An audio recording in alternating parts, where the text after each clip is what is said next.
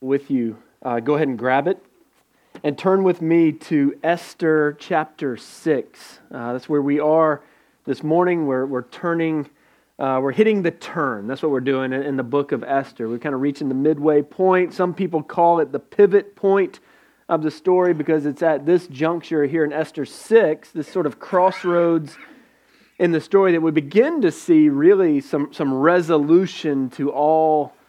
There's some resolution coming to all the questions that have been developed so far. And we're just going to jump in here this morning. So Esther 6 in the Old Testament. Stand with me, if you will, as we look together to God and His Word to us this morning. This is Esther chapter 6, starting in verse 1. On that night, the king could not sleep. And he gave orders to bring the book of memorable deeds, the Chronicles, and they were read before the king. And it was found written how Mordecai had told about Bigthana and Teresh, two of the king's eunuchs, who guarded the threshold, and who had sought to lay hands on King Ahasuerus. And the king said, "What honor or distinction has been bestowed on Mordecai for this?" The king's young men who attended him said, "Nothing has been done for him." That's the word of the Lord. Let's pray together. Father, thank you for this day. Lord, thank you for this time together. Thank you for this place to gather. Thank you for the freedom with which we are able to do that. Lord, I pray that you would help us. As easy as it is just to be here, help us to really be present. I'm praying that for my heart and for the hearts of your people, Lord, that we could be here with you, undistracted, unbothered by the things to come, even for the rest of this day. Lord, help us to just be present now. Clear our minds that we might be with you. Help us to hear your voice, and we pray that in Jesus' name. Amen. You may be seated. Over the last few weeks, if you haven't been with us, over the last few weeks, we've been in this book of Esther. We've been watching this story of Esther play out. We've come across some really, and I think we do need to be honest about this. One of the things we try to do here is be honest about what the Bible is saying. So I want to be honest here. It's been some really heavy. Esther's not for the faint of heart. It's got some heavy, weighty, almost oppressive stuff that we've been working through. We've seen a world and been invited into a world that, I can't help but think that it has all the characters from a classic Disney princess story, right? And maybe that's just how I grew up. That was basically all we watched growing up was Disney princess movies. I had two sisters, whatever. You got to deal with that. Anyway, there's a king, right? You've got the king. You've got there's an antagonist, right? There's a guy, Haman. He really reminds of the classic villain. You can almost see him kind of twisting his little mustache. I don't know if he had a mustache or not, but it feels like he probably did, and not like a cool one, kind of a creepy one. He's just got that. He's all like a Bond villain almost vibe about him. You can almost hear him singing his villain song back in chapter 5. Do you remember, everybody's got their, and so I don't know why, but this week this one sprung into mind, and so you just forgive me because there's no excuse for what I'm about to say, but no one's slick as Haman, no one's quick as Haman, no one's neck's as incredibly thick as Haman. You can he's like Gaston, man, that's who he is, right? Don't you feel that with this guy? I mean, he's just so obnoxious, and he's the bad guy. There's no question he's unabashedly the bad guy of the story. And then there's this young girl, right? I mean, all the drama is there, right? She's our hero. Her name is on the cover of the movie, and she's sort of coming of age and becoming a queen. And in all of that, it's not just that's enough in and of itself, but in all of that, the stakes have been incredibly high. We've seen queens literally just sort of cast aside. People who are just now you don't exist anymore. We've seen human trafficking, y'all, on a scale that's hard to fathom, even on Even on a Super Bowl Sunday, this is the human trafficking super holiday of the year, right? Even with that happening today, it's hard to even believe that they took all the young, pretty women from all over the entire empire and brought them there. We've seen plans and promises of genocide. I mean, we've even seen them plotting to kill the kindly little cousin, right, who's been taking care of the girl. So the stakes have been high and the drama has been real, but it's not, here's the thing though, it's not just a sad story. And maybe this has happened to you before. Our family loves to watch movies together. That's one of our things. But when you're spread out, we really didn't plan out the ages of our kids super well. We go from 9 to 29, and so that's a pretty big window. And so it's hard. It takes more than a little effort for us to find a movie that will appeal to everyone in the room. And this happened just the other night. It happened to us where what we're seeing here in Esther 6, right? We're in this story. We're caught up in the drama of it all. It's serious and it's getting more serious. It's like really, really heavy. And then chapter 6 comes along. And maybe for the first time, I don't know if you've realized this, but maybe for the first time, we realize that, oh, this is a comedy. That's what we're seeing here. Right here at the turn, right here at this sort of pivot point of the story, what we see is that God, the God who has created all things, just like what we talked about with the kids, who's created all things of nothing in a span of 6 days, and all very good, that God has a sense of humor. And there are 3 ways we're going to see that sense of humor on display. And I think you could argue that the screenwriters of today are still borrowing from this. But what we see here is we see the humor of God in the sleepless nights, we see it in the serendipitous coincidences, and we see it in the swapping places. Those are the 3: sleepless nights, serendipitous coincidences. I knew better than to use that word. I can't say that word. Serendipitous coincidences and swapping places.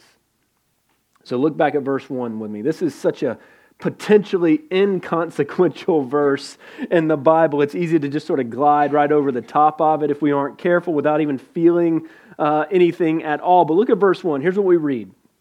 It says, "On that night, the king could not sleep." So that's the same night as Haman and his people are building a gallows to hang Mordecai on 75 feet, 50 cubits. They're going to put him up as a display for what happens when you go against the mighty Haman. On that night, the king could not sleep.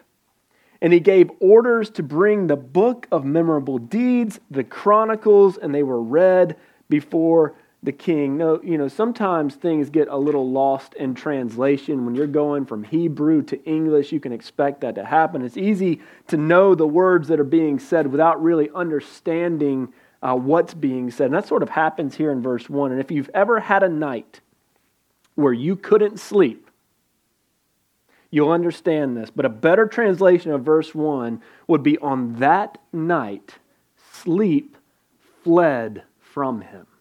That's an actual better translation. I'm not knocking the ESV. They've never asked my opinion about how they should translate a verse, but that is a more accurate, more literal translation. On that night, sleep escaped the king.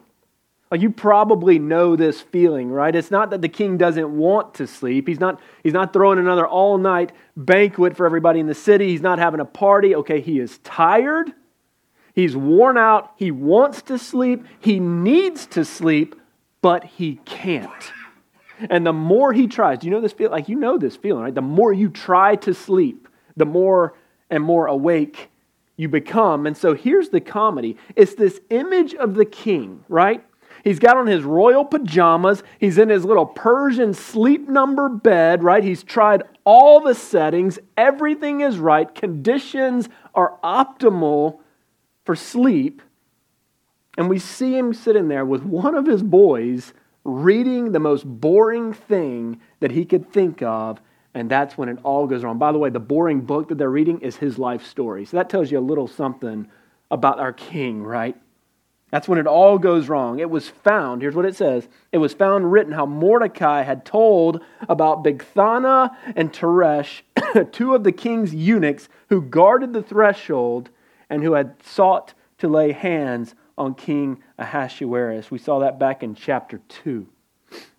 And so now his plan has backfired, and this really is a sleepless night. And underneath all this, in the background of it all, an idea that we keep coming back to is just this reality that God is at work. And I know that's simplistic. I know that's not like mind-blowing. Like, man, make a bumper sticker out of that. But for real, God is at work. We've talked about that in Esther a lot, this idea of the presence of God in the absence of God. And the idea that Ahasuerus is chasing a sleep that he cannot catch, it makes it clear that the reason he can't sleep is because God is keeping sleep from him. And so there's a purpose behind what's happening in the present, that God has a meaning and a reason for even something as small, even something as basic and rudimentary as sleep. And so here it is. I want you to know this. Again, I don't know if this will be profound. Probably nobody's quoting me on Twitter later when I say this, but here it is. God loves to meet us in the mundane. He loves to meet us in the boring. It's not just that he's there, but that he's active in those sort of prosaic times of life, that he's just as present in the boring and rudimentary and ordinary moments as he is in the more interesting and extraordinary moments. Like, that's what this sleepless night, even just this sleepless night, reminds us, is that in this age, you know what our age is? Our age is the age of loud, famous, and fast. That is the ethos of our day. Everything needs to be large, it needs to be famous, it needs to be fast. That's how one writer has described it. That's how we tend to function. That's the type of stuff that gets us excited. That's what's desirable. It's got to be big, it's got to be well known, and it's got to be explosive. But here's the thing, that's not really the way that God tends to work.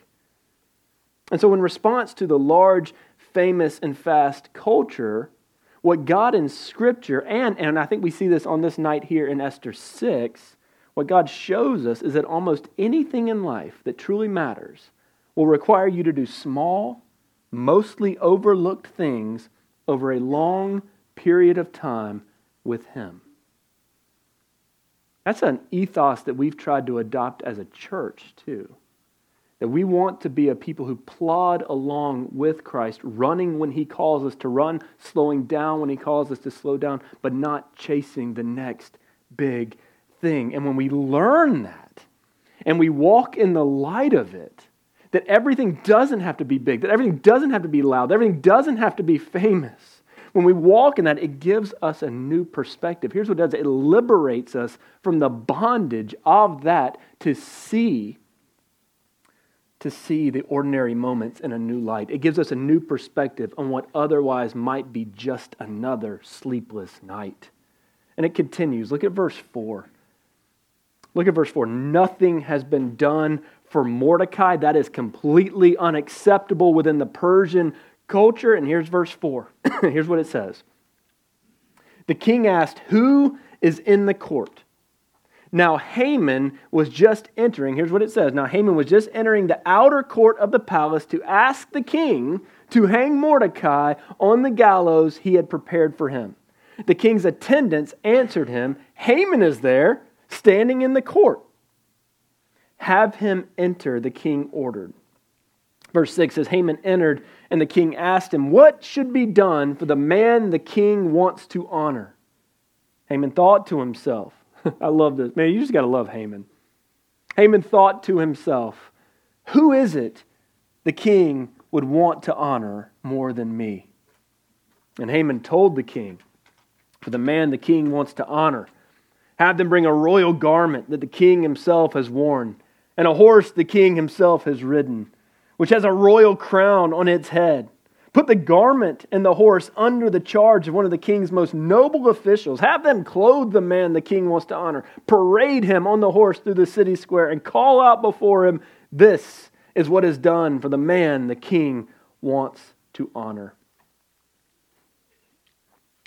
I love this scene. I do, man. I love it because from our vantage point, knowing what we knew, seeing it from more than just one angle, we know more than the characters in the story actually know themselves. Now we don't know everything, but in a bit of like dramatic irony,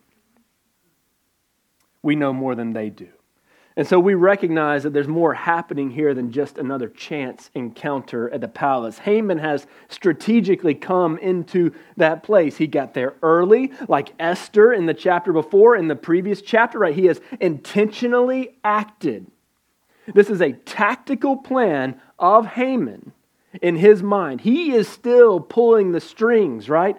So he's standing outside in the inner court. He's being strategic in that. He's not just barging in. You don't do that to the king. He's standing outside. And we know what his plan is. He's there. It says it explicitly. He's there to ask the king to hang Mordecai on the gallows he had prepared for him. And so from his perspective and from the perspective of the king, this is a beautifully serendipitous coincidence. For each of them, each of these two main characters, man, it's just a chance encounter that both of them think is surely going to work out for their own benefit.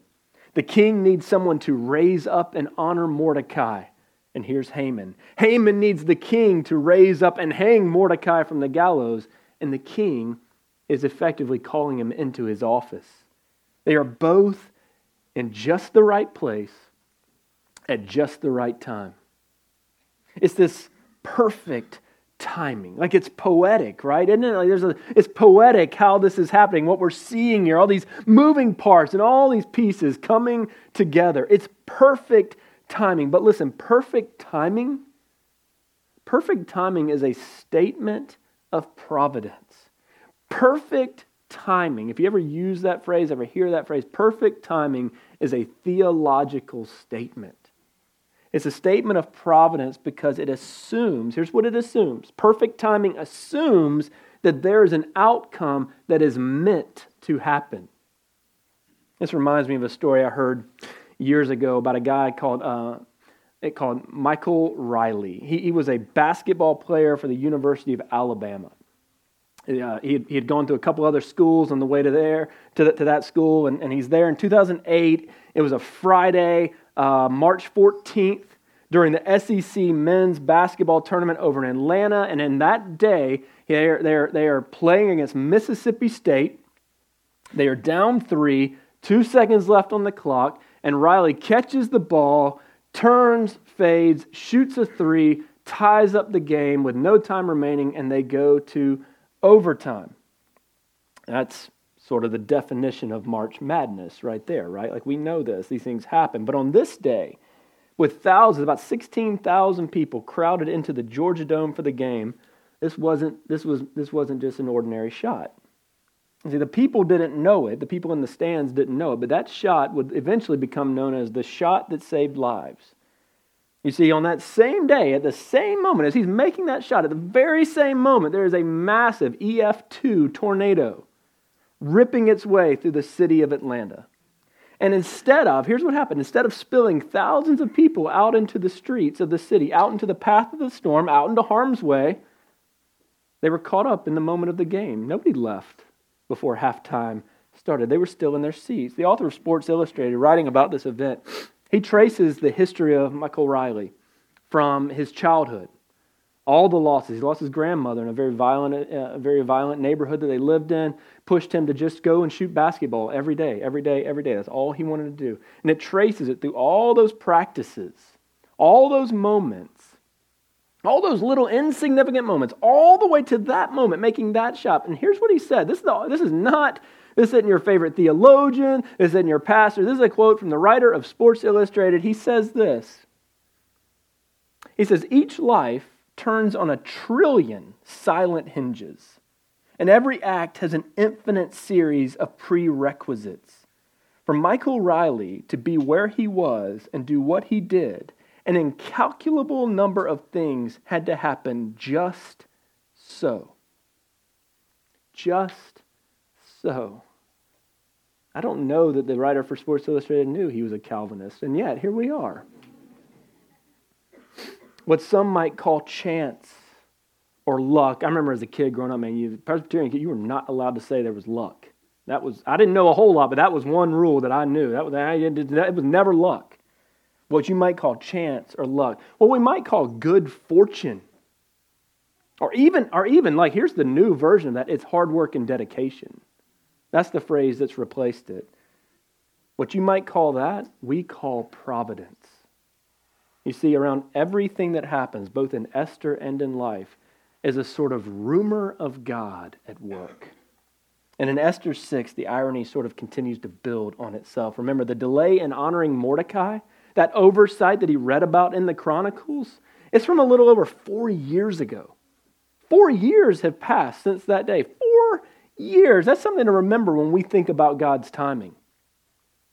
You see, the Lord has His timing. The Lord has His plan. God has His purposes. And in the Lord's perfect timing.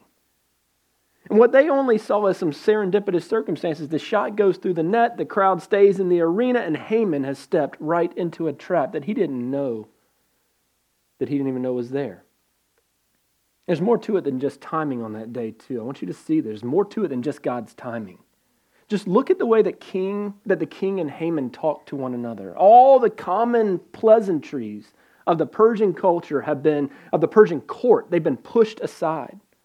Because at this point, these guys, they've become more than colleagues. Like at this point, Haman and Ahasuerus, Haman and Xerxes, same king, they're friends.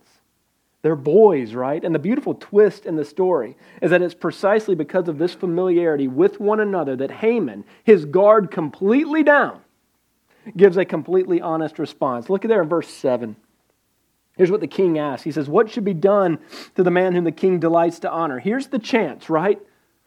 I mean, Haman's been waiting for it. He's been invited to the parties. The queen's invited him to the banquet. Like he's going for this. Here's the chance. And so Haman shoots his shot. He shows us everything he wants.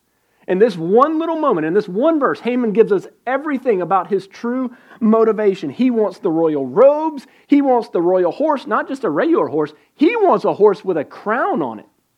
Now, I don't know how they did that. Okay, but they strapped a crown onto the horse's head, and I guess the horse was down with that, whatever. He wants the royal parade. He wants the royal announcement. Like, it's not enough to have all the stuff.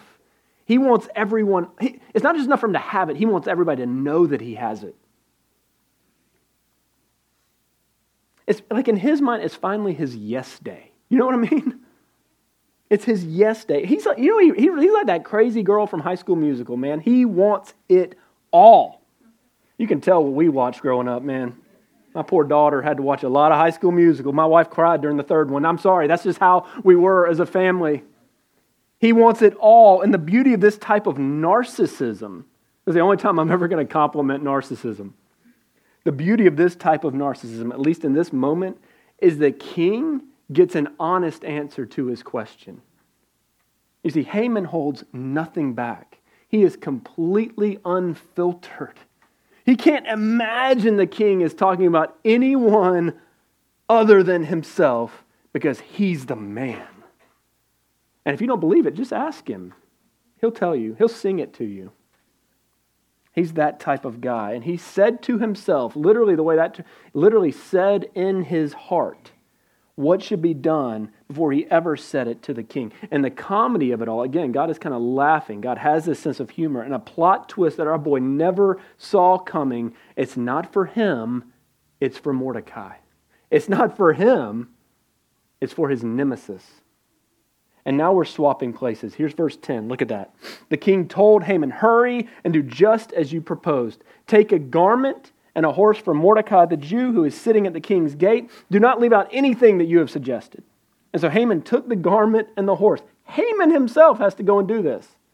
Haman took the garment and the horse. He clothed Mordecai. Remember, Mordecai is wearing sackcloth and ashes. He's in that type of frame of mind. He clothed Mordecai and paraded him through the city square, calling out before him, this is what is done for the man the king wants to honor. Look at 12. Then Mordecai, I love Mordecai, man. Mordecai returned to the king's gate. He's like, I got a job to do, man. I don't have time for all these parades. He returned to the king's gate, but Haman hurried off for home, mournful and with his head covered. Haman told his wife Zeresh and all his friends everything that happened. His advisors and his wife Zeresh said to him, since Mordecai is Jewish and you have begun to fall before him, you won't overcome him because your downfall is certain. It's hard to know, like, can we just confess this? It is hard to know what to do when it feels like God is absent. Can we be honest enough with one another to admit that there are those moments where it just doesn't feel like God's at work around us? And so nobody's going to run you out of the room. We're not going to put a boot on your car and not let you leave. It's okay to be honest that there are those times where it just doesn't feel like God's actually at work. It doesn't feel like He's active, like He's dropped the ball. We have those moments. Sometimes we have those seasons when it just feels like if He exists, it's somewhere else because He's not here. He is not here at work in this, and we're just sort of drifting. And His timing doesn't make any sense. Peter talks about that. The Apostle Peter talks about that in his second letter. He looks at God. You can imagine Peter having this sort of tension in his life between pure praise and pure frustration all the time, kind of caught in the balance of that. But he looks at God as the creator of all things. That's the lens. We need to know that's the lens through which he looks and sees God. And he says this, he says, but do not overlook this one fact, beloved, that with the Lord 1 day is as 1,000 years, and 1,000 years as 1 day. Here's what he's doing. He's saying, listen, don't forget that God isn't on our clock. He isn't compelled by our schedule. He's the sovereign one. And that can be a difficult thing. That can be a really difficult thing for us to remember, especially in the mess. And so put yourself in Mordecai's shoes for just a second, right? With everything going on around him. He's got a bounty on his head. There's a bounty on his entire people. He might have been, I hate to say he definitely would have been because obviously I'm not there, I don't know him, but I'm telling you how I would have felt. I would have felt, and I think Mordecai probably is very similar, it would have been very easy for him to be tempted to think that not only had Ahasuerus forgotten him for the last 4 years, but even God had forgotten him. And so Peter, maybe Peter's considering the story of Esther. Maybe he's considering the story of Joseph. Maybe he's considering the story of Israel as a people, as a whole people. And even maybe Peter's thinking of his own context, his own story.